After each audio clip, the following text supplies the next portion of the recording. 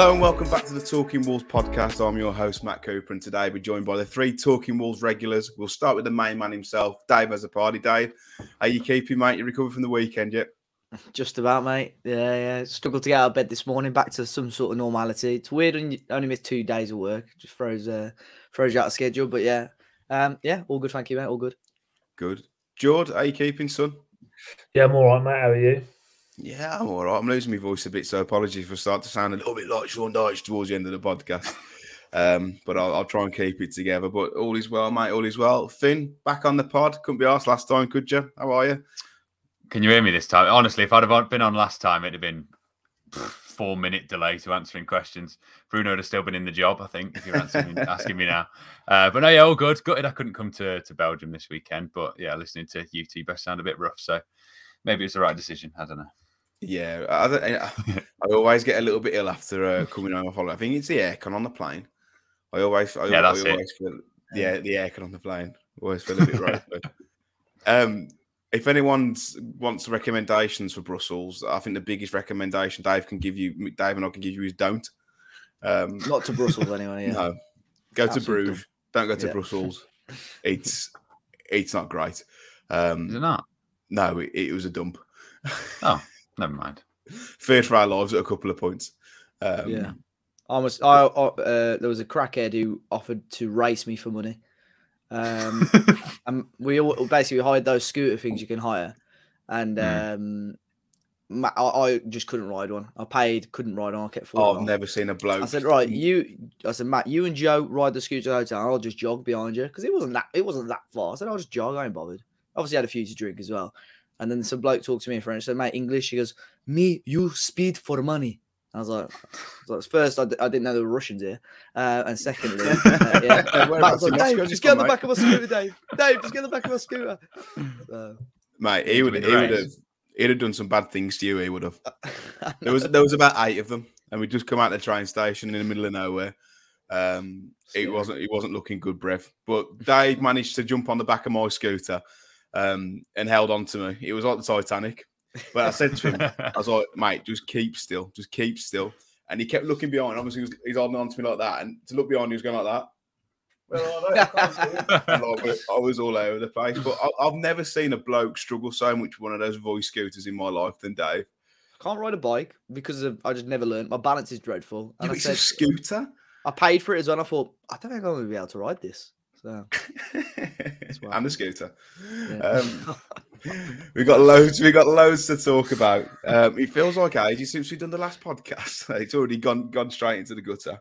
But a lot has changed, and I think we're all in agreement, lads, that it's for the best. We'll be looking at the West Ham game, that 2-0 defeat at London Stadium at the weekend. We'll be previewing Chelsea versus Wolves, where it'll be all change. And our big discussion and talking point this week is the sacking of Bruno Lage, and who do we want to be and who do we think we're going to be is the next manager of Wolverhampton Wanderers Football Club. They will start with a game against West Ham. We were fortunate enough not to be there. And we discussed before the game that, we were talking about, do you think he'll go if we lose? But we were both in agreement that if he makes desperate decisions like playing Neves at centre-half, then if he loses the game, then he deserves to go. Yeah, that was an absolutely monumental risk. And, his press conference, got people talking straight away because, I think the obvious thing that everyone was expecting was Mosquera or Totti just to slide straight into the back four. Obviously, we experienced Neves at Man City, and I don't think he was particularly too bad, but, you're almost holding back one of your best players then. Then he mentioned Johnny in the press conference, and everyone's like, well, surely we're not going to play Johnny in the back four. And he did even better than that. He used Johnny and Neves in almost like a back three. I genuinely, for most of that game, don't know where most players were playing. It was a really, really strange setup, really strange system. Once again, I think until Diego Costa came on, we really struggled to create and make things happen. But it was a huge risk that just did not work and completely backfired on Bruno Lage. Yeah, it wasn't great, was it? But you say that about not knowing what we were doing, and at this point, Dave, you were sober as well. And I think most of us were. No, but I couldn't get what like what was he trying to do? Like, you say you want to try and control the game more, and if you drop Neves further deeper, then that's how you control the game. But surely that's absolute nonsense. But you know what, Finn? I didn't think we started too bad. I thought the first 10 minutes we looked okay, but we soon fell off, didn't we? Yeah, I remember about 15 minutes in turning to a mate that I'd gone with, and just we sort of just gave that look of, you know what, like we're doing all right here. I agree with the controlling with a team like West Ham who are going to sit back. You don't really want to control it with your furthest player back. I didn't see how that was going to work. But yeah, first 15 minutes, I stood corrected for a short while. And we looked pretty good, creating a few chances. I'd say, yeah, first 15, last 15 were the only real times that we ever even looked like scoring's generous, to be honest, because we never really do, but looked like an actual football team. And then once you go 1-0 down to West Ham, as I said, a team that's going to sit back, it was then a dream for them. We felt played right into their hands. Doesn't help when you've got no real identity or idea. It looked like the players had no idea what they were trying to do. So it fell perfectly for them. Great confidence booster. There's a lot of games this weekend that felt like one of the managers is going to go either way here in a lot of the games. And we were one of those who really helped West Ham out, really. Yeah, it's Finn's right there, Dave, isn't he? You know, and I think most teams know in the division that if you go 1-0 up against Wolves, then you can quite easily manage the game out. We spoke there about Neves being played as an auxiliary centre half in the middle of a back 5/4/3, whatever the fuck it was. I still don't know to this day. But Dave, what if you're Toti Gomez and Gerson Mosquera? What are you thinking here? Like, it's pretty much a custard pie, isn't it? I don't know if he said something behind the scenes or they're genuinely that bad in training, because I think that is an element us as fans sometimes do forget. You know, we see these lads for around 90 minutes a week, whereas Bruno Lage, the coaching staff, are watching them every day of the week for a number of hours. So, you know, unless something is drastically going wrong behind the scenes, it is a real shock that they're not starting. I think those two will be almost rubbing their hands together that there's going to be a new regime in place, because it's like, well, there's a lot of players, I think, you know, we'll talk about it a little bit more, but, you know, other players are going to think, right, now I've got a chance to almost start again, because every manager will have their favourites. Nuno had his favourites. You could argue Bruno has, but that decision there was very, very strange to not start an actual natural central defender on Saturday when you're playing a back three and two of the back three aren't actually centre halves. It's really, really strange. These are like we said, these are the kind of decisions that you can almost identify that it's coming towards the end. It's like desperate measures, isn't it? But we started okay, but Finn, the only real chances that we created, apart from the Costa header in the second half, were half chances that were down to individual moments of brilliance from Podence, who took the ball on the half turn and shot from distance. But apart from that, mate, that was it, wasn't it? Yeah, I heard something today following the sacking, obviously, that Wolves had, I mean, all the stats were never in Bruno's favour, but there was one today that we have the furthest average shot distance. It was over 18 yards, our average shot. So that's, I mean, you've got to be taking shots from a lot further out to average 18. But I felt like a lot of the shots, bar that Costa header, as you said, were outside the box. And you say they're low XG or stuff like that, but even with your eyes, you can see none of these have ever really got a chance of going in. Obviously, the first goal we conceded was pretty decent from that sort of range, but that combination of basically pot shots with players that aren't natural goal scorers, finishers, it's just a recipe for disaster. Let's talk about that first goal, as Finn just mentioned there, Jord. Who's at fault there? When Dave and I were watching it initially, I thought Kilman didn't do anywhere near enough. With Bowen into the box, I felt he cut inside way too easily. But then was it Neves who gave the ball away in the middle of the park, or I can't remember now. But it was a comedy of errors, really. And I know it was unlucky with the shot being deflected. But what's your view on that first goal? Sloppy, avoidable. I think you can't really take away from Scamacca. I thought he took it really, really well. And when you see the goal from behind, the angle behind Scamacca where he's hit it, it's curling away from Sarr all the time as well. And I thought actually we were on top I thought we were well in the game at that point. And quite unfortunate how it came about. Yeah, very sloppy, but I did think he took it well. Took his goal extremely well. And yeah, it's one of those things really. When you look out and when you're down there, I know it's a bit of a cliche thing to say, things don't go your way. It's just one of those things that just didn't go our way. Like ball sat up lovely for him, and he's took it really well. So yeah, I think there's a few mini mistakes that all lead to it breaking to smack. But he's took the goal extremely well. So yeah, I can't really take it away from him. I mean, it hurt even more that for about 30 minutes, me and Dave were saying he's shitty, he's awful, he's absolutely awful. And then, like, ball comes from the edge of the area for like 20 yards, he's like volleyed it in, and we just looked at each other and just went, "Oh my god!" But we both looked at each other and both know that was at them. That was the game done. It didn't matter what was happening next. There was absolutely no way we were coming back from it. Dave, let's talk about the second goal. Before we talk about the positives, if there are, well, if there are any. I thought that Sarr was very, very poor on that, and I think he's been poor for most of the season. But he's got to be doing better there. I don't know what you think about it, mate. I know I'm the resident goalkeeping expert, as you like to remind me. Yeah. Yeah, I think Sarr could do a little bit better. I think Bowen's done quite well because, you know, the shot has hit with some serious power and almost...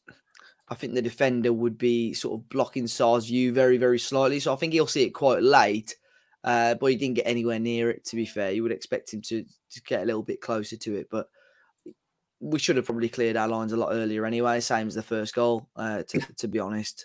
But yeah, we knew at 1-0 down, the game kept going on longer and longer. And I was just almost trying to convince myself. I think it might have been the beer talking. I think 15 minutes ago, I thought, if we get a goal here, we'll have a go. And for the last 15 minutes, 10 minutes ago, get a goal here. You know, we've got 10 minutes. But yeah, obviously, just we ran out of time in the end. But yeah, I think, you know, my head had gone at that point, to be honest, Matt. So if you asked me to recall exactly how that goal went, and I'll probably tell you completely different to what actually happened. There was one of the barman who kept serving us was a Steaua Bucharest fan from Romania, and he kept coming over and looking at the telly and just going, "Oh, not very good, are you?" He also lived in Rugby, Warwickshire, for a short while. He did, yeah. Very, and he very also, small world. He also brought some stickers down from upstairs, some Steaua Bucharest stickers. One of which he said, "This is very right wing." I was like, "Oh, nice, thanks, mate." If we showed it on the screen, our YouTube channel would probably get taken down. Yeah, and I was like, "I'm not quite sure why you're giving me that." And then he also exposed himself in front of us. He pulled his trousers up to show us his massive like Steaua Bucharest tattoo. I was like, "Mate, okay, just have the bill, please." It was quite strange, wasn't it? It's quite the ordeal. But even he was saying, like, "You don't look very good." I was like, "Thanks, mate. We have to watch this. You don't have to." Carrying on with the negatives, Finn. At the end of the game, I think a couple of players, and you were there, you probably know better, but 2 or 3 players came over. Predominantly most of the squad and all the staff went straight down a tunnel. Is that what happened? Yeah, it's a bit of a blur. I remember Neves came over by himself after the first few, and the only one I remember out of that first few was Pedence. There was a few more, but obviously Pedence sticks out, doesn't he? I remember seeing the little guy clapping. So I remember, yeah, Pedence and Neves definitely, but there were a few others. But yeah, all staff and the majority straight down the tunnel. It was a strange mix of booing, but then clapping the few players that came over.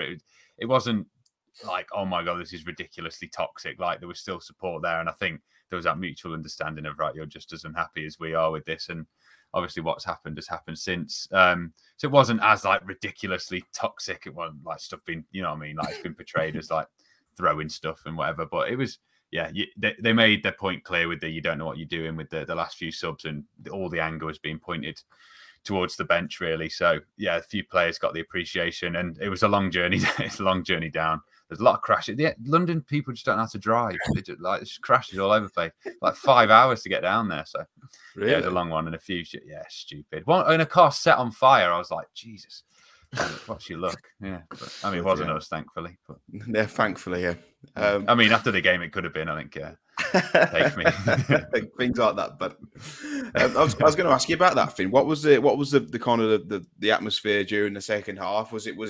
Was Bruno getting a lot of pelters? You could faintly hear they were singing, "You don't know what you're doing" after substitutes, but usually you read it from the odd shout that goes up, don't you? Like one bloke will shout like, "Hello, Bruno, do something different." Was the whole away end like that? Yeah, second half, it was because West Ham don't really generate anything themselves. It was, I know when people go, oh, football in a library, but it was legit a library because we'd given up all hope. When you think when it's gone 2-0, you've got to double your season goal tally to win the game. Like all hope had gone. So it was very, very quiet. There's the odd like bald bloke in the West Ham end just giving it something. And then it was pretty much just tit for tat. There wasn't really much at Bruno until that Nunes sub, but I think it was an injury, wasn't it? Which people didn't realise at the time. Yeah. There was a lot of like, is Matinho invincible or whatever, a few of those that Nunes shouldn't have gone off. And he didn't have a great game, to be fair. But yeah, it wasn't too much either way. It was just really, really dead. People had just given up. Yeah, I think that's been that's how I felt probably the last 3 or 4 months. It's just like we've lost the game. Yeah. Who's asked? Like, I don't know, George, you might have to like comment on this as well, but I don't know if it's part of just growing up where you don't let it affect the rest of your weekend, or when it's just that bad, you just don't care. Oh no, it affects your weekend still. You just, I got to that point of just, I was just so bored of watching Wolves. Like it's bad to say I felt a bit like if we'd have won or not. I just wasn't that. I'm in that arse for a bit because the football's just been diabolical to watch. You can't get behind it. Even going to Molineux in like we said before, the atmosphere hasn't been great, but there's a lot of mitigating factors for that. And it doesn't make the weekends go any easier. And I was actually in West London on Saturday night watching it in a pub because I was down there for the NFL. And, I couldn't even be asked with the trek over to East London to go and get a ticket, watch the game and come back and just watch it in the pub. And didn't really let it affect my weekend too much. But like I say, I was quite happy with what was coming out after the game. Sort of, you almost knew by probably about 10 p.m. on Saturday night that he was in trouble. I think that the rumours had already started that he was out the door or potentially going. And I was just praying that we got the corner flag tweet on Sunday. There was no corner flag tweet. It was a picture of his mush. Was. George, what were your thoughts on his comments after the game about him saying we've never lost a game with a striker on the pitch? He just talks in absolute riddles, the bloke. I think he tries to convince. He's up on one. He's going. No, he just speaks bollocks, doesn't he? And like I feel like he's trying to convince himself, the fans, the team, like he knows best, and this is how you should feel, and look how good we are with a striker. And I'll give it to him. When he put Diego Costa on the pitch, a half-fit Diego Costa and kicked the ball in 9 months, we did look like a better team. But then, why haven't we just started the bloke? I'm so, like, literally, I don't want to hear about Bruno Lage ever again. I'm glad he's gone. He can fuck off and rock wherever. I'm so glad he's gone. I'll stuck up for him. I don't necessarily dislike him, but I don't want to hear about him ever again. Fair enough. Bloody hell. I'd like to hear what you say about people that you've got a genuine dislike for. Jesus, I think that's the one for another podcast. You might have to start your own, mate, because we're not being dragged down with you. Let's talk about the positives, though, chaps, because there was one positive from the game, I thought, in Diego Costa. Dave, he came on and we were both like, he ain't lost it, has he? He ain't lost it. Diego Costa. Yeah. He was good, man. He was good. Yeah, he was. He was like, we thought, here we go, he's coming on now. And how good is it to actually see a proper striker on the pitch? You could tell lost that little bit of physicality, but he was in the right place at the right time. I think it was the key moment was that header. I think I would have put my house on him to put that in the back of the net. And I couldn't believe when it had gone wide. But he just looked making positive runs, making positive moves, asking for the ball, running onto the ball, knowing where to be at what moment.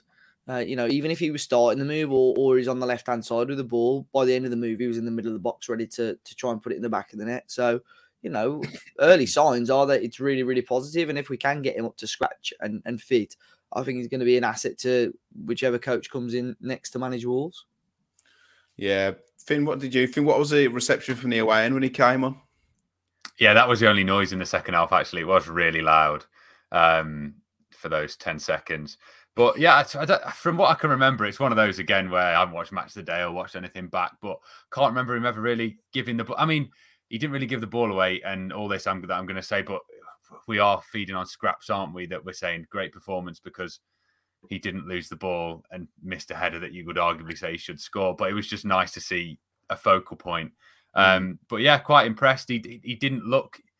I just didn't get that feeling of, oh my God, he's lost it. Like you two must have had in the pub. Like it looked promising. I'm encouraged by that performance. I thought the signing would be one of those where we get all hyped up and then within half an hour of his debut, you're crashing back down. Oh my God, we've signed a 34-year-old bloke who's completely lost it. And I haven't had that feeling whatsoever.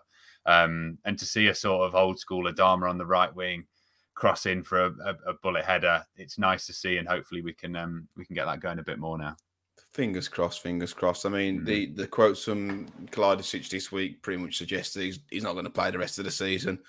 Looks like Raul rumoured to be out until after the World Cup, so Costa's going to get some game time. Hopefully he can score a few goals. But before we finally conclude on the West Ham versus Wolves madness, let's talk about the bet, mate. Now, I stupidly forgot to enter. I didn't forget to enter. I was going to enter on the Friday, but I forgot that you can't access it in foreign land. And Finn just don't know what happened with Finn. But Dave and George were quite a way off the top six for this one. I mean, at least they entered, so they got further than me. But it's been a while since we finished fairly high, isn't it, in our own pots? I'm hoping for a bit better luck this week. George normally does okay, don't you? But yeah, well, we're definitely picking Chelsea players this week rather than Wolves. Tactic. Especially with the amount of injuries we've got.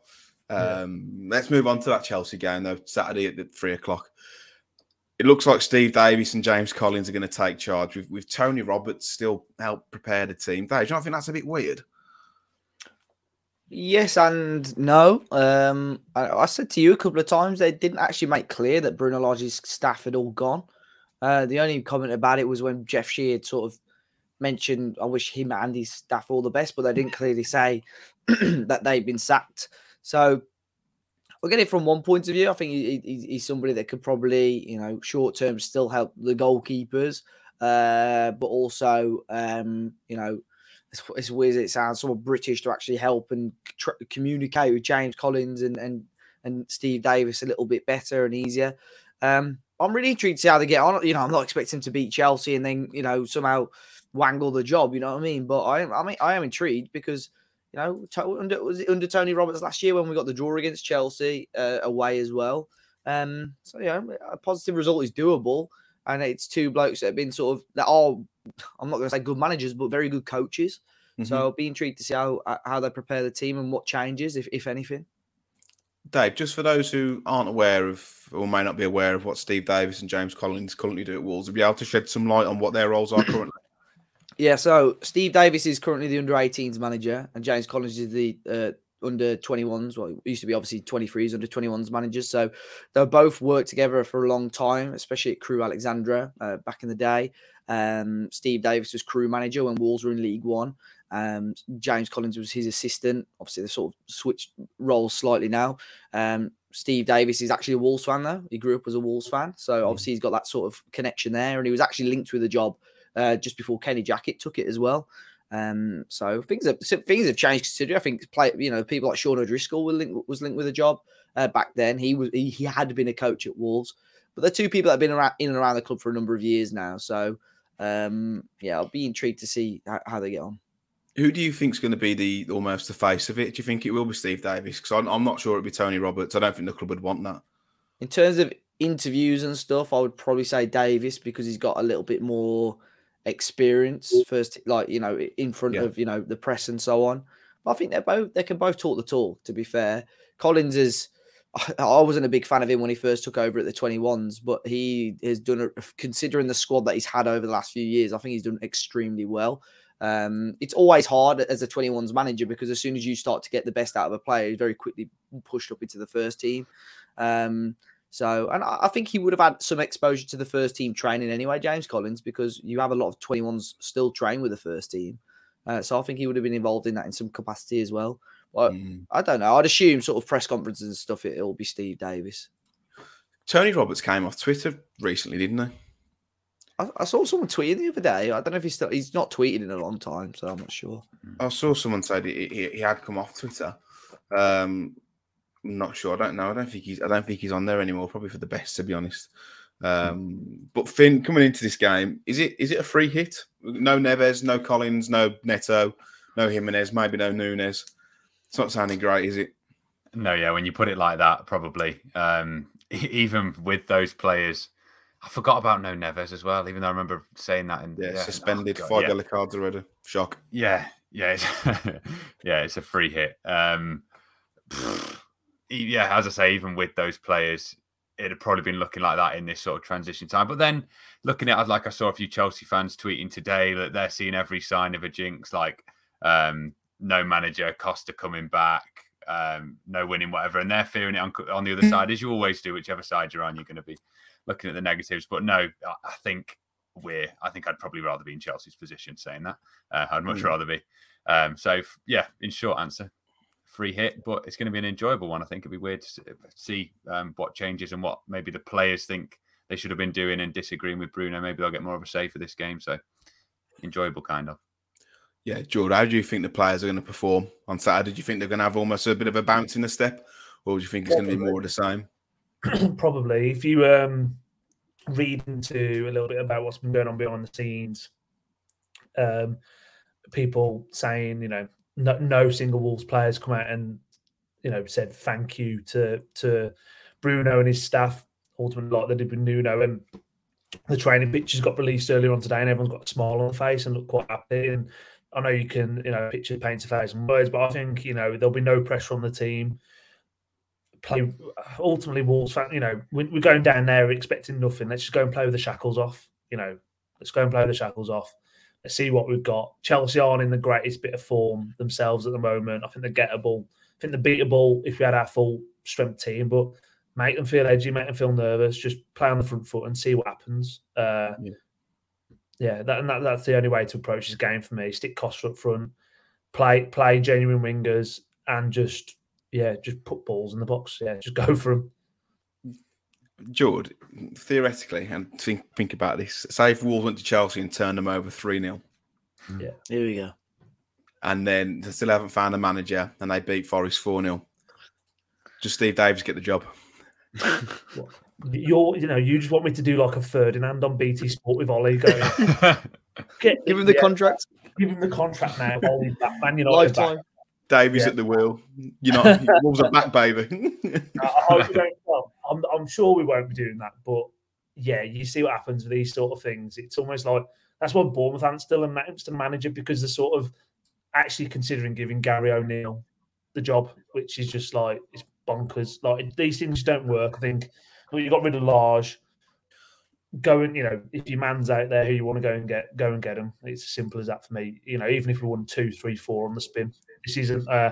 You're planning long term. You can't think very short term with this. So yeah, no matter how well they do, yeah, they're going to go and get the man still.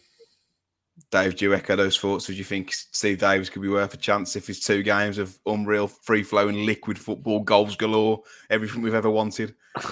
To be honest, I don't think he'll get the chance to manage 2 games. No. I think it wouldn't surprise me if I think there'd be an announcement by Friday if we're going to do it this side of the week and get the manager almost sort of at Stamford Bridge watching the game. But if not, I think it'll be very, very early next week.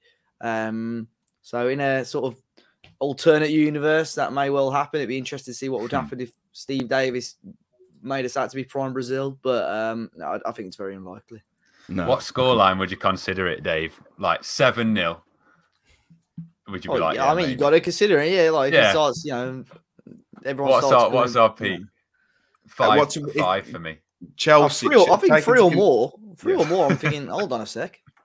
How about if Lopetegui's contract gets, I don't know, fax machine breaks and they can't get a replacement out until next Friday? And he's like, Steve, you got the Forest job as well, mate. Like, you got the game. What score do you want at Chelsea and what score would you like at Forest? What is this even a discussion?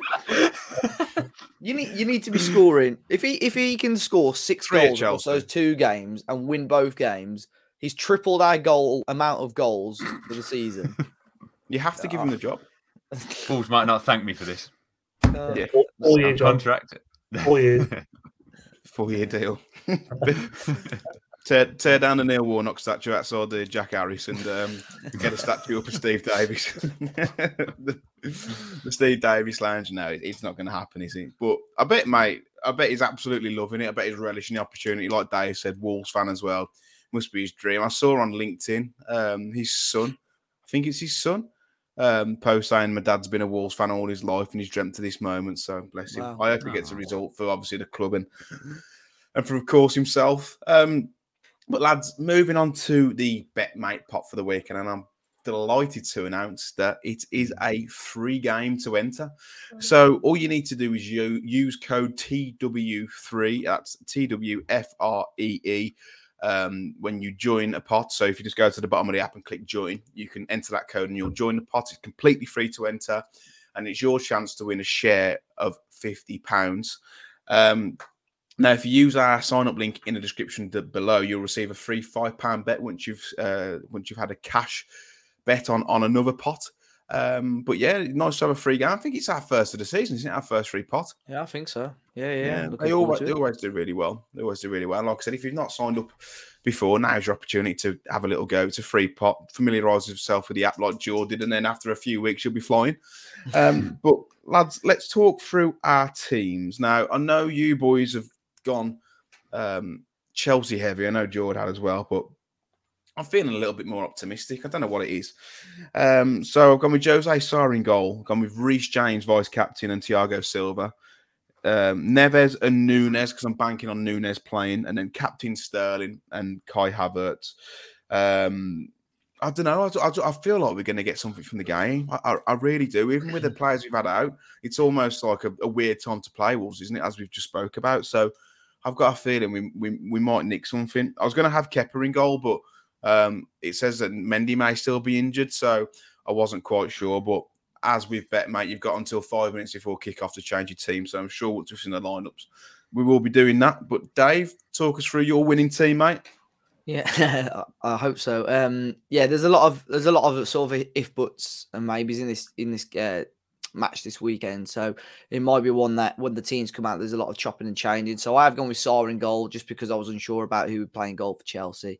Thiago Silva and Reece James at the back. I've gone Kovacic and Nunes in the middle with Aubameyang up front and alongside Sterling. Just to try and prove Finn wrong really about his prediction at the start of the season. What was his prediction again? Did I say less than 7? I think it is. No, was it goals or goal involvements?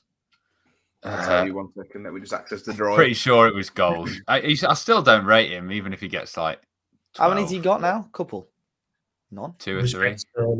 Respect him. I have the theory with Man City with now Haaland showing him up. If you give someone chances, he'll do it. But then Jesus is also playing really well, so that's sort of it's not really going with my theory. But oh well. No, I like Sterling. I think he's a cracking player. But Finn, see your team, mate. Yeah. About that, I've gone with George's usual tactic, which even he doesn't sound like he's going with this week, which is worrying. Where you just go for the outsider and then hope that you're up there because no one else has. So I've gone Sarr. The only Chelsea player I've got is James. So I've got Sarr, Kilman, James, Podence, Nunes, and then Costa and Traore up front, who we discussed earlier, are currently flagged with warning signs, and we were discussing whether they're injured or. They're warning why the hell are you picking them? Yeah, the BetMate boys are out there saying, are you sure you want to do this? What are you doing? But, I saw flashes in that West Ham game, the cross, the header, maybe replicate that again. But, yeah, I haven't got much faith. But it's a free hit, isn't it, this one? Free pot. So if the near impossible does happen, I think I'll be up there. Touch wood. Yeah, it's a free hit all around, mate. Free hit for Wolves, free hit for us. Exactly. I think it's time to put our knackers on the line, really. And talking of putting the knackers on the line, George, talk us through your team. But mine are well and truly shriveled up this week from my mum. So I've gone with Kepa in goal / Mendy. I think Mendy's probably going to be fit, but we'll see. Reece James and Thiago Silva. Mason Mount vice captain with Matheus Nunes. Raheem Sterling captain with Kai Havertz as well up top. I like Havertz as well, mate. I think he's underrated. I know they paid a lot of money for him, so how can you say underrated? But I think he's a very, very technical footballer. Yeah, so if you want to join, use code TW3, that's TWFREE, for your chance to win a share of £50. Sign up using the link in our description if you haven't already signed up. And if you do stake a cash bet, you'll receive £5 in free bets. And of course, with all of that, please gamble aware. Right then, chaps, I think it's time to address the elephant in the room. It's what we've all wanted to talking about. I feel like what we've just spoken about has maybe shrank into insignificance. But I'll start with you, Dave. Wolves announced on Saturday, was it? On Saturday Sunday, that Bruno Lage has been sacked by the club. They thanked him for his efforts and all of his staff's efforts, but it was the right thing to do, wasn't it? Yeah, and we spoke just around 2 weeks ago about it, and I know Jordan said at the time maybe 3 games, and I think I sort of agreed with that at the time. I said I wasn't that bothered either way. I think I was happy to give him more time, but I understood why people were frustrated. But I think that game on Saturday topped it off. Really made some very brave decisions, which completely backfired, didn't work. And it was probably the right time. We were sort of going back. We were still in Bruges when the tweet from John Percy came out about him being under pressure. And then obviously Sunday afternoon, we started to get all the tweets come through. I think it was CNN Portugal were first to announce that he'd been sacked, quickly followed on by a number of people. So, yeah, I think it was the right time. Part of me does feel for him a little bit. Like I've said before, I think he was quite unfortunate with the injury side of things. Had an out of form. Raul Jimenez, a player like Fabio Silva who wasn't ready, Kalajdzic who was only available 45 minutes and barely been able to coach Diego Costa as of yet. So I think that side of things he's been unfortunate with, but at the same time his job is to win football matches and he's failed to do that enough. And yeah, that's the end of him. So I think it was the right time. Finn, it's nigh on impossible, isn't it, to come back from articles such as John Percy's saying that Wolves are seriously considering position. The writing was on the wall, wasn't it, mate? Yeah, that's all but sacked, isn't it? When those sorts of things start coming out, and then Neves dropping little hints in post match and stuff. So yeah, it felt like as well, even with that Neves decision, it's like that. The sort of one crazy thing a manager does before he gets sacked always does something weird in the final game, and then when it doesn't come off, like it looks like a genius, or it doesn't come off like it normally doesn't, and then you're pretty much gone. So it just felt inevitable on the coach back. Everyone was like, "Well, when's it?" It's just if no when, not if, isn't it? That's the one. When not? Yeah, that's better. Yeah, when not if. Yeah, that's the one. Yeah, I always think when a manager strips the captaincy off someone or gets rid of the captain, more so strips the captaincy, then it's almost the beginning of the end anyway. I know we're not pinpointing it to Cody whatsoever, but you look at all those decisions that have been made, and you know what, I think that was the right one. But usually stuff like that, there's stuff like playing Neves at centre back, like don't know, stuff that maybe not be rational to people outside of Wolves. That's when it does start to unwind. But Jord, you called for his head a couple of weeks ago. I know when we asked Dave, he said in because he's been dealt an unlucky hand, and a lot of people say, "Well, Dave, you said he should stay, and now you're saying he should go." But you're always going to get that, and you would. I don't think you were even diplomatic in your answer. You gave very good reason as to why you think you should back him. But George, you said it, didn't you? You said it a couple of weeks, 2 or 3 weeks ago. He's got to go. You happy? Yeah, well, I am happy now. Like I say, I still think I just found the bloke very vanilla, and I didn't have any I didn't really dislike him, didn't necessarily like him. But I mean, as we got sort of a message saying about Neves playing centre half about 10 a.m. in the morning or whatever it was, and you're like, oh my god, like if he does this, I just thought he might as well load the gun and shoot himself in the head because like it's not going to work. You are like, if it doesn't come off, you've literally played yourself. And yeah, it was such a weird team decision. Like even the lineup, like I think Semedo was like our most advanced player, and it just looked so lopsided. I couldn't work out what he was trying to do, and yeah, it was like a madman, like dead man walking essentially, and yeah, it was inevitable after that result on Saturday. You can't make decisions like that and get away with it. And I think Fosun, looking at it going, you're literally dicking about with the best squad we've had. We spent 100 million quid and you're ruining this here. Like literally. And he had to go for me. He had to go. Good luck in Saudi Arabia or wherever he ends up. I don't want to hear about him again. Like. You really don't like the guy, do you?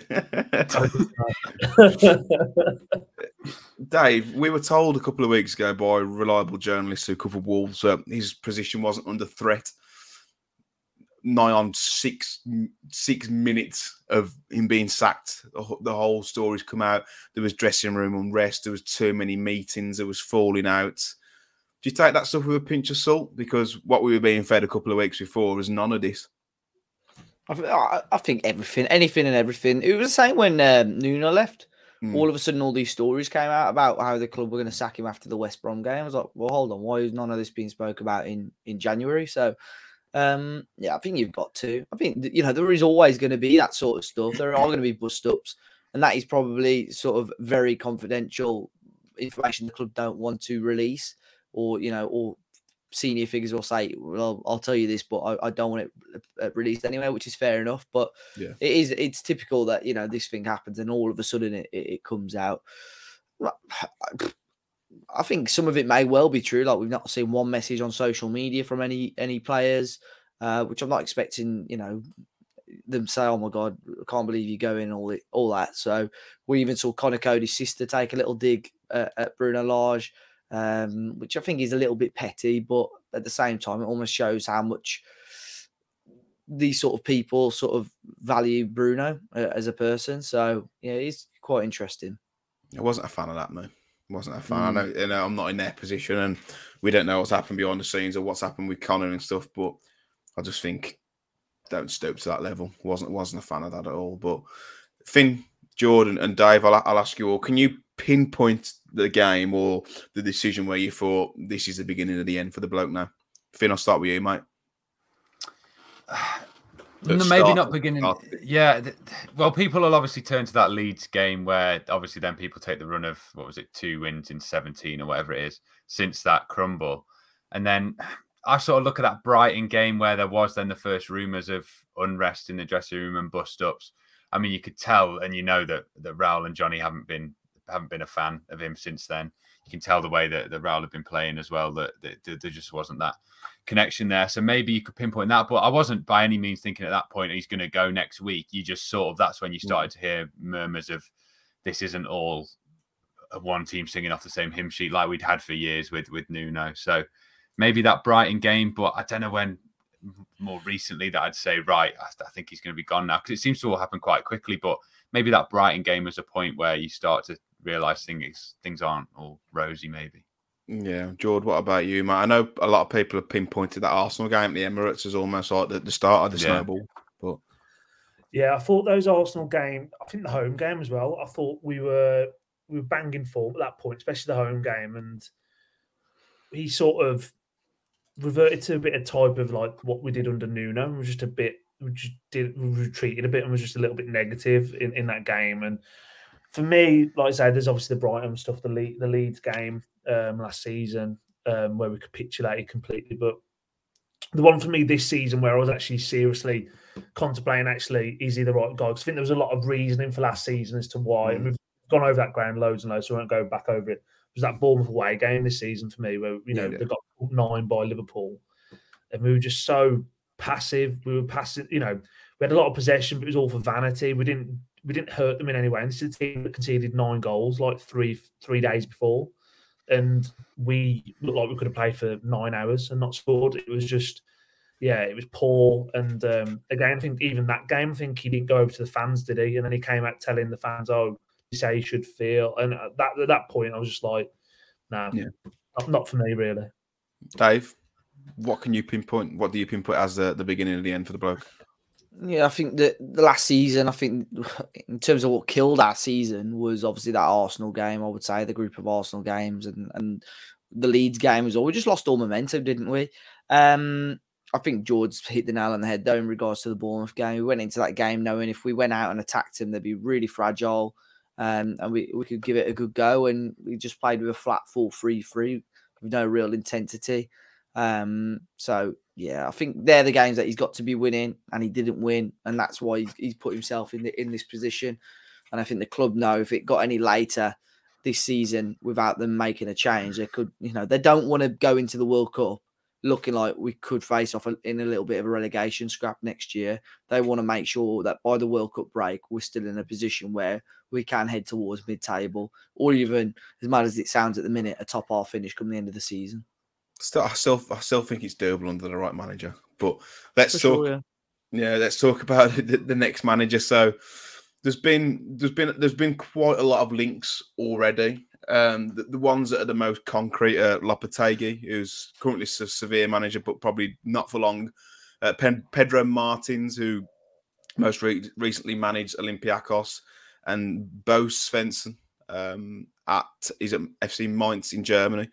Other notable names to have been included, but links are fairly weak. Rafa Benitez, Steve Cooper, Eusebio Di Francesco, Ange Postecoglou, I'm a big fan of, Sergio Conceição, racing car driver Andre Villas-Boas, and sporting manager Ruben Amorim. Dave, it looks likely that Lopetegui is the front runner.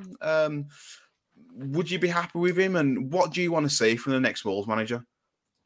Yeah, I think I'll be happy with him. I think you're warming to it, aren't you? You're warming to it. I'm warming. I was still unsure. Like I've said before, I'm sort of going back on myself a little bit because I remember the last few weeks we spoke about Brendan Rodgers and so on, and I said I was never that keen on sort of appointing a manager that was sort of almost struggling in their current job, which I think Lopetegui is. But if you actually sort of sit back and actually look at what he's done and achieved in such a short time in his career, he was always going to end up at Wolves at some point in his career. We wanted him when Fosa first came in. In the end, he didn't wait for us because he got the Spain job, very harshly sacked, I think, by Spain. Got the Real Madrid job, but at Sevilla, he worked wonders. Even last year, he had a pretty poor end to the season, but he was up there. He's in the Champions League still. They were looking at, I think they were competing for the title in and around the new year still. But this is it's almost a little bit like a Borussia Dortmund type setup where each summer they're getting their top players taken off them. They lost two of their best centre halves this year. I think Jules Koundé and Carlos both left the club. They hadn't really replaced them. So I think it's that sort of situation. So I'm warm to it. I think he's a guy that knows how to win football matches. He's playing a 4-3-3 sort of, as far as I've looked into it, a 4-3-3 possession, attacking. I'm going to say that sort of attacking because we thought Bruno Lage would be attacking, an attacking system. So I've warmed to him a lot more. Amorim, I think, would be my number one 100% choice, but I think that's very, very unlikely. So Lopetegui for me is the most suitable person to take the job. Yeah, I mean it's not all but confirmed, but it looks like it looks like Lopetegui is a front runner. It looks like they're getting in another manager. I think it works well for all parties. I'm not sure whether Wolves would be giving Sevilla any compensation unless they're just going to almost rip the contract up and let him go. But Finn, is he a manager that you would have at Molineux, or is there any names on that list that you prefer over him? I know a lot of fans would prefer to have Ruben Amorim at Sporting, who's a very young and talented coach, but it's hard to prize away Amorim from Sporting, A, because it's going to cost a lot of money, and B, because they're still in the Champions League. But is there anyone else on that list so you think, get him down to Molineux?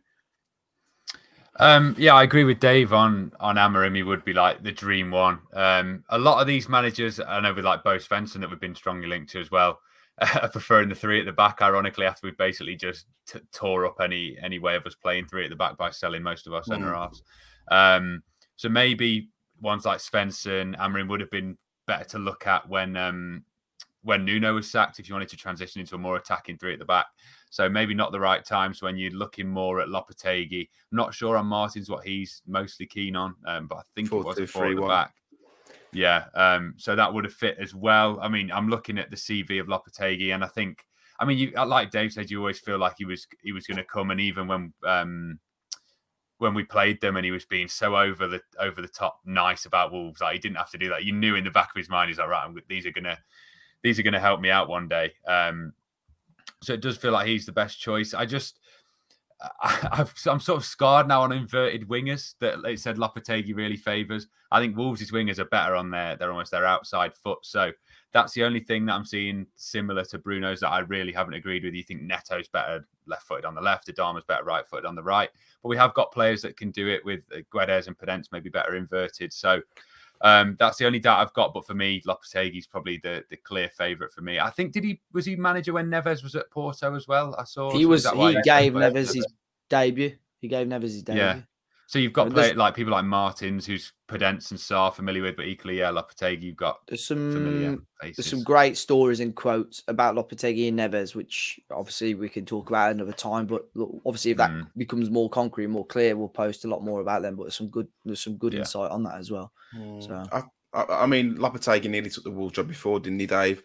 Pretty much all but signed before Nuno, and then ended up taking the Spain job, which, you know, fair enough. It was before Zenga, Matt, actually. Well, was it before Zenga, sorry? Yeah. It was the takeover, Fosun takeover took a little bit longer than expected. And I suppose not disrespecting Wolves, but if you're waiting for a job in the English Championship or the national team manager of your country comes up, I think, you know. Especially when that national team is Spain as well. Yeah, exactly. So, George, who do you want as the next manager? Obviously, we spoke about Lopetegui.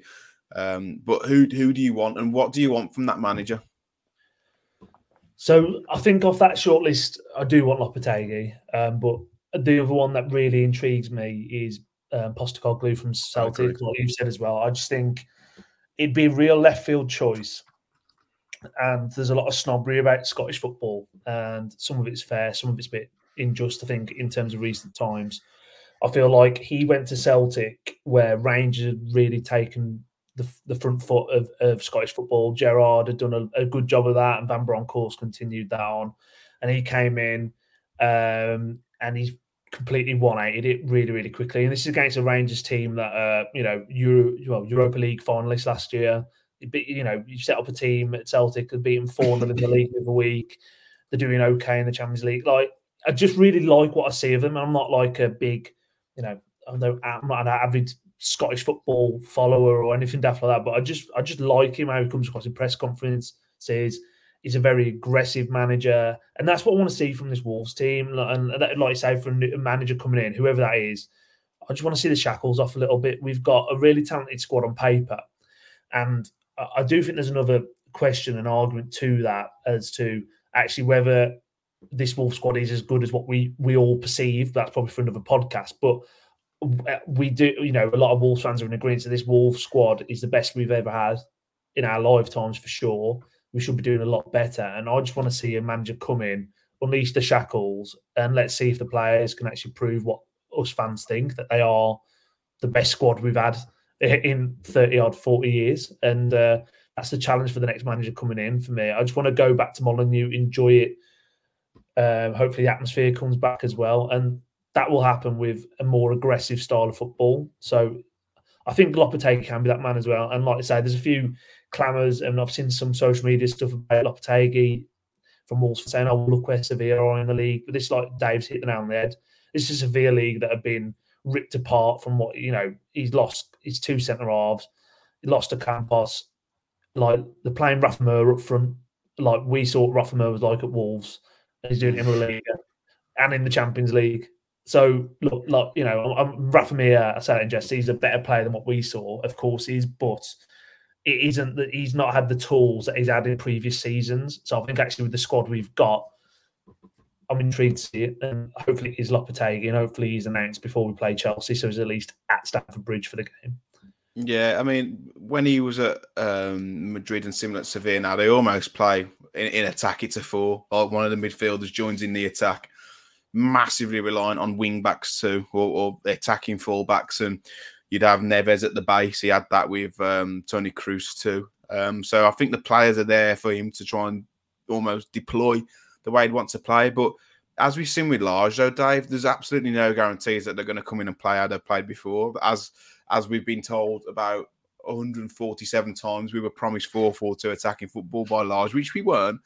But do you think, Dave, it's important for whoever the next manager to come in, having had Bruno, to have a real connection with the fans from the get-go? Yeah, but like I said it before, it's so the only real way to get the connection is by winning football matches. You could be like, we saw that with Zenga. He tried. I think he was quite a charismatic guy, and he made us all laugh straight away when he said Wolves were the biggest club in Italy. And then we got the sort of, the fist punches and stuff, and we sort of almost got behind him a little bit. But then when he left, we sort of all realised how crap he was as a manager. Nuno was the same, but Nuno won football matches. Bruno never had the opportunity to win matches. Well, he had the opportunity to win matches, but never had the opportunity to gain a connection with the fans because he just wasn't very good football.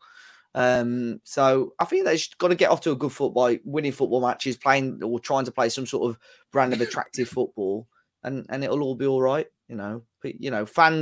Fans will create an atmosphere. Fans will fight for the team if they know it looks like the players are giving 110%, which is the job of the manager to get out the players. Looks like a decision's going to be made after the Chelsea game, though, doesn't it, Dave? You think maybe that the manager will be at the game on Saturday, whoever it is? Potentially. I mean, if it's Lopetegui, they're saying that he's going to manage Sevilla on Wednesday, and then it's as mad as it sounds, he's going to be sacked on Thursday. So if he's happy to move quickly, it could well be announced by Friday, or obviously be announced on Monday, and he could be there on Saturday at the game. But yeah, there's a lot of whispers at the moment, not by hugely reputable sources, that there is some sort of agreement in place, but obviously we'll have to wait and see. I just want them to have, I'd hate for it to get to like Wednesday of next week and it's not been decided. I think, get it sorted, get almost a full week of training before that Forest game, because we know that is an extremely winnable match.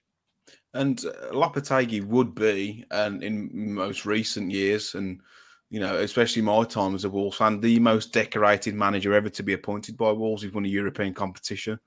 So it can't all be bad. He must know his stuff. I get your point, Dave, about bringing in a manager who's bang out of form, but perhaps a change of scenery, perhaps swapping south of Spain for Staffordshire. May just put that spring back any step. I know it wouldn't me, but let's see who it is. This show is brought to you by Greene King, your home of pub sport. With over 900 sports pubs across the country, Greene King is where the fans go, showing every broadcast game for Wolves. Yeah, and if you download the Greene King season ticket app, you can receive a free drink when you register and 10% off a great range of drinks 1 hour before, during and after any match. That's right, Dave. So if you head to the App Store and search Season Ticket to download the app, our listeners of the show will also be able to get an additional £5 off drinks when spending £15 or more by using code TalkingWolves. Greene King, it's where the fans go, and it's your home of pub sport. Cool. So now it's time for some questions from Twitter. So thanks for those who sent those in today. There's some really good questions. A lot about Lopetegui and other managers. Hopefully we've kind of summed up in our previous segment. But Dan has asked, seen a lot of coaches being named as possibilities that seem to prefer back three systems. Do you think we could transfer back to that? Do you think our fan base would accept that, Dave? I think it's acceptable. I think there's a way to play a back three system. It's just that we saw under Nuno and for most part under Bruno, it was just a boring back five. I think there's a way to play it. We've seen some, Brighton have had success with it so far this season. Some bigger clubs tend to go for it as well. So, yeah, I think I don't think you can be against it. You want to back a new manager when they come in, but yeah, there are good ways to play back three, attractive ways to play a back three, as we saw under Nuno for sort of 2-3 years. Jord, would you be happy with a back three if it was more attacking? Do we have the centre halves to play a back three? We don't have the centre halves now at the moment. I mean, fans can say a back three is boring or whatever, but there's a lot of great football teams that play back threes and play it very, very well. And it's all about intent for me. We've been playing a boring back four all season, let alone a back three. So, it doesn't really matter. It's all about intent and how you want to take on a football, how you want to play your football. And yeah, unfortunately, I don't think we've got the resources right now to play back three. If whoever comes in wants to play back three in the future, we're going to have to buy a couple of centre halves. That's fine with me. It's all about intent. And let's be honest, it's all about winning games at the moment with where we are in the league as well. George, I know you said on the Fans React when Bruno went that you want a team, you want a manager to come in that's going to have more Wolves as more of an aggressive pressing side. But do you honestly think the players, we've got the players to do that? Because I don't. I think they've got the players to be a very, very good counter-attacking side or a very good side in transition. I still feel we're pretty paceless through the spine of the team, being truthful. Probably haven't got all the tools there to do it, but it's a work in progress for whoever comes in. I hope it's a long-term project, and if it is Lopetegui, I hope that, again, because that's been the man that Foden have always wanted, that he's going to get all the time in the world to build what he wants. But I do feel now you've got Boubacar Traoré, Núñez is no slouch. Collins and Kilman are good. Like you almost, as long as you get a bit of pace in and around your spine team, you can play it in a certain way. Even if he's playing at 5-10 yards further up the pitch, it doesn't mean you have to press all the way to their goalkeeper. Just play further up the pitch a little bit. And we've got the pace at the back to be able to play a slightly higher line, if you ask me. So yeah, it's just again, it's all about intent and, like I say, that aggressive. I like to see aggressive front foot football, and that's because I haven't seen it at Wolves for many years. And I think that is what everyone wants to see. We need some excitement, and I'd love to see it. Finn, Maggie has asked, if we get Lopetegui, do you think it would be more likely to attract top players and also keep the likes of Neves and Nunes? With keeping players, I think that's probably wishful thinking. I think Neves' plane is basically booked for next summer or January or whatever anyway, from what we're led to believe with Barcelona and stuff. So I don't hold out much hope with that. But possibly, as you say, he'd be our most decorated coach, and he seemed to be well liked at most places he's been. Obviously, the Spain one was a bit weird how it all ended because of the Real Madrid job, and obviously then the Real Madrid job didn't go too well. But as in at Sevilla, if there's any handy players there, they've probably sold all their good ones, haven't they now? Hence the position that he's in. So there's not really any contacts we can tap up there. But yeah, equally that we've got such a good squad at the moment that we've, like you said, we've had so many links with managers. I think that's also been managers linking themselves almost because it's a great opportunity. But also, yeah, Lopetegui's probably on that level where we could even improve the players that we've got now. So yeah, I like that. Just maybe not if they're stuck in the Mendes cycle. Players like Nunes, we know are going to leave Neves. I don't think he's going to be able to stop that really. I think that's all predetermined, sadly. Dave, do you think he's going to have much influence on keeping the likes of Neves, Nunes? I think I think Neves, like we've said earlier, he's the man that basically started his professional football career. So I think Neves is always going to have that respect for him. And if things start well between now and November, who's to say that Neves won't sign a deal? I think we're all hoping that the deal would be done by now. But who's to say he won't sign a deal come January and sort of end a lot of the murmurs. Lopetegui is a Mendes client. He's probably one of Mendes' top managerial clients. So he's not going to want. I mean, we're talking as if he's the current Wolves manager. That's what it looks like at the moment. But he's the man that I think he won't take no shit. Basically, I think he'll be fine. But yeah, let's see. I think it's crucial that he starts off well though, to sort of secure the long-term futures of players like Neves. Jord Adam has asked, what are your thoughts on, well, not asked you, but I'm going to come to you. Thoughts on none of the players releasing anything about Bruno on social media? Says it all, doesn't it, I think. And I know maybe it might be a little bit of 2 and 2 equals 4 and people making a story out of it. But, I mean, when Nuno left, I think pretty much most players said something. Most fans said something. The press said nice things. It just seems like the Bruno leaving was inevitable, and I do think there's something behind it. It's hard to know exactly what's going on, but I think that you would have already seen these social media posts if there were going to be any. I don't think it's going to happen now. I don't think you get a Ruben Neves one on the coach down to Chelsea at 2 p.m. saying thanks for everything, mister, or anything daft like that. I think it's gone. I think it's done. I think, it's he probably was a bit of a prick and not well liked. So, like I say, you can enjoy his 12 months in Saudi Arabia. Dave, what do you make of it? No players at all posting, or not from what we've seen? I think players will probably know. They've probably been advised not to, because I think people know that it was so toxic around him at the time that the players will probably get stick for it as well. With Nuno, he was I know he hadn't had a great time and people wanted him to go, but even the people that wanted him to go still respected him for what he did. I don't think Bruno Lage had much respect by any Wolves fan, if I'm completely honest. Finn, what are your thoughts on it, mate?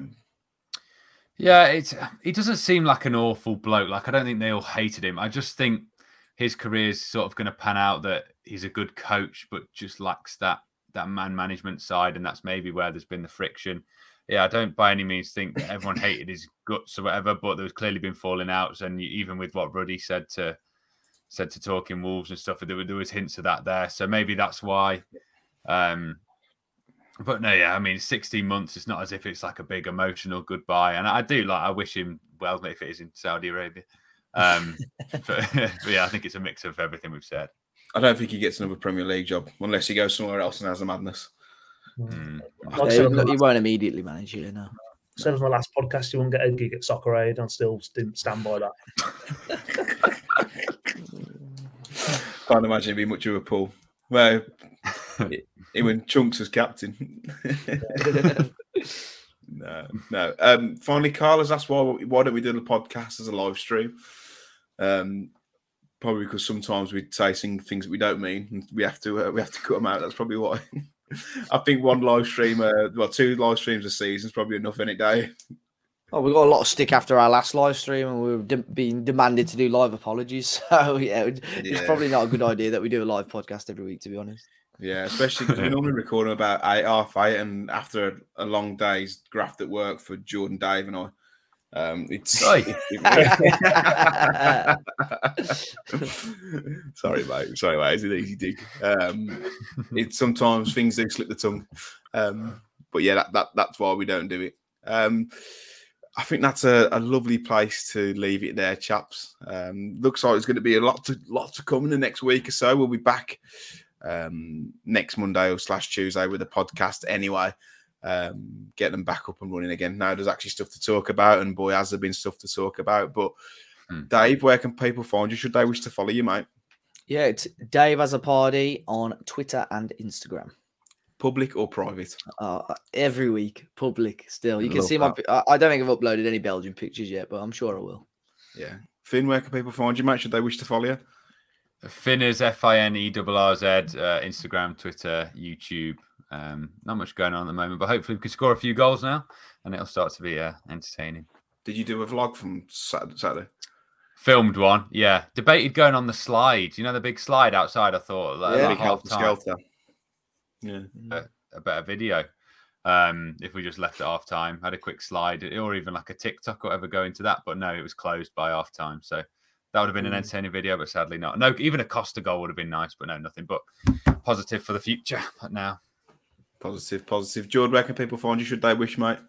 So George7 on Twitter and Instagram, and I feel like LinkedIn always gets neglected here. Does she right? Yeah. Jordan Russell on LinkedIn. There you go. We're all on LinkedIn. We're all on LinkedIn. Jordan loves a LinkedIn post. A bit of a humble brag. Yeah, I mean, I've had a great week speaking to clients. I'm not like state of LinkedIn or whatever on Twitter. It's horrendous, isn't it? You have to play the game, though. It's algorithm. There you go. George is a proper LinkedIn helmet, aren't you, mate? You're a seasoned pro. Loves it. You wait until we do the Molyneux sleep out. God, we can. I can't have virtue signaling all over the place. Yeah. We are actually doing the Molyneux sleep out, though. So if anyone fancies donating, I'm sure. Have we got a link sorted yet, Dave? Link's not sorted yet, but yeah, keep your eye out for that on our socials. Any donation is very much appreciated.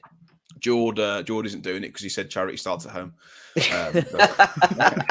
I'm actually, you are right there, Matt. Actually, but no, I'm flying out to Antigua, so I'll donate some US dollars to you. He flying out to Antigua with donation money, so I think says a lot about you, mate, as a person. Don't forget the BetMate game at the weekend. TW3 to join. It's a private pot and it's your chance to win a share of £50. Of course, be gamble aware. We are talking Wolves across Facebook, Twitter, Instagram, YouTube, and LinkedIn. I know we've neglected LinkedIn, but if anyone wants to give Talking Wolves a follow on LinkedIn, it'd be much appreciated. If you're new here, don't forget to subscribe, leave a comment and a like. And until next time, well, also let us know you want to be the manager in the comment section down below because it'd be interesting to see what you guys think. If anyone says Nuno, please don't bother. Because I've had a few of those today. No disrespect to the bloke, but come on, let's not do that. But until next time, guys, take care.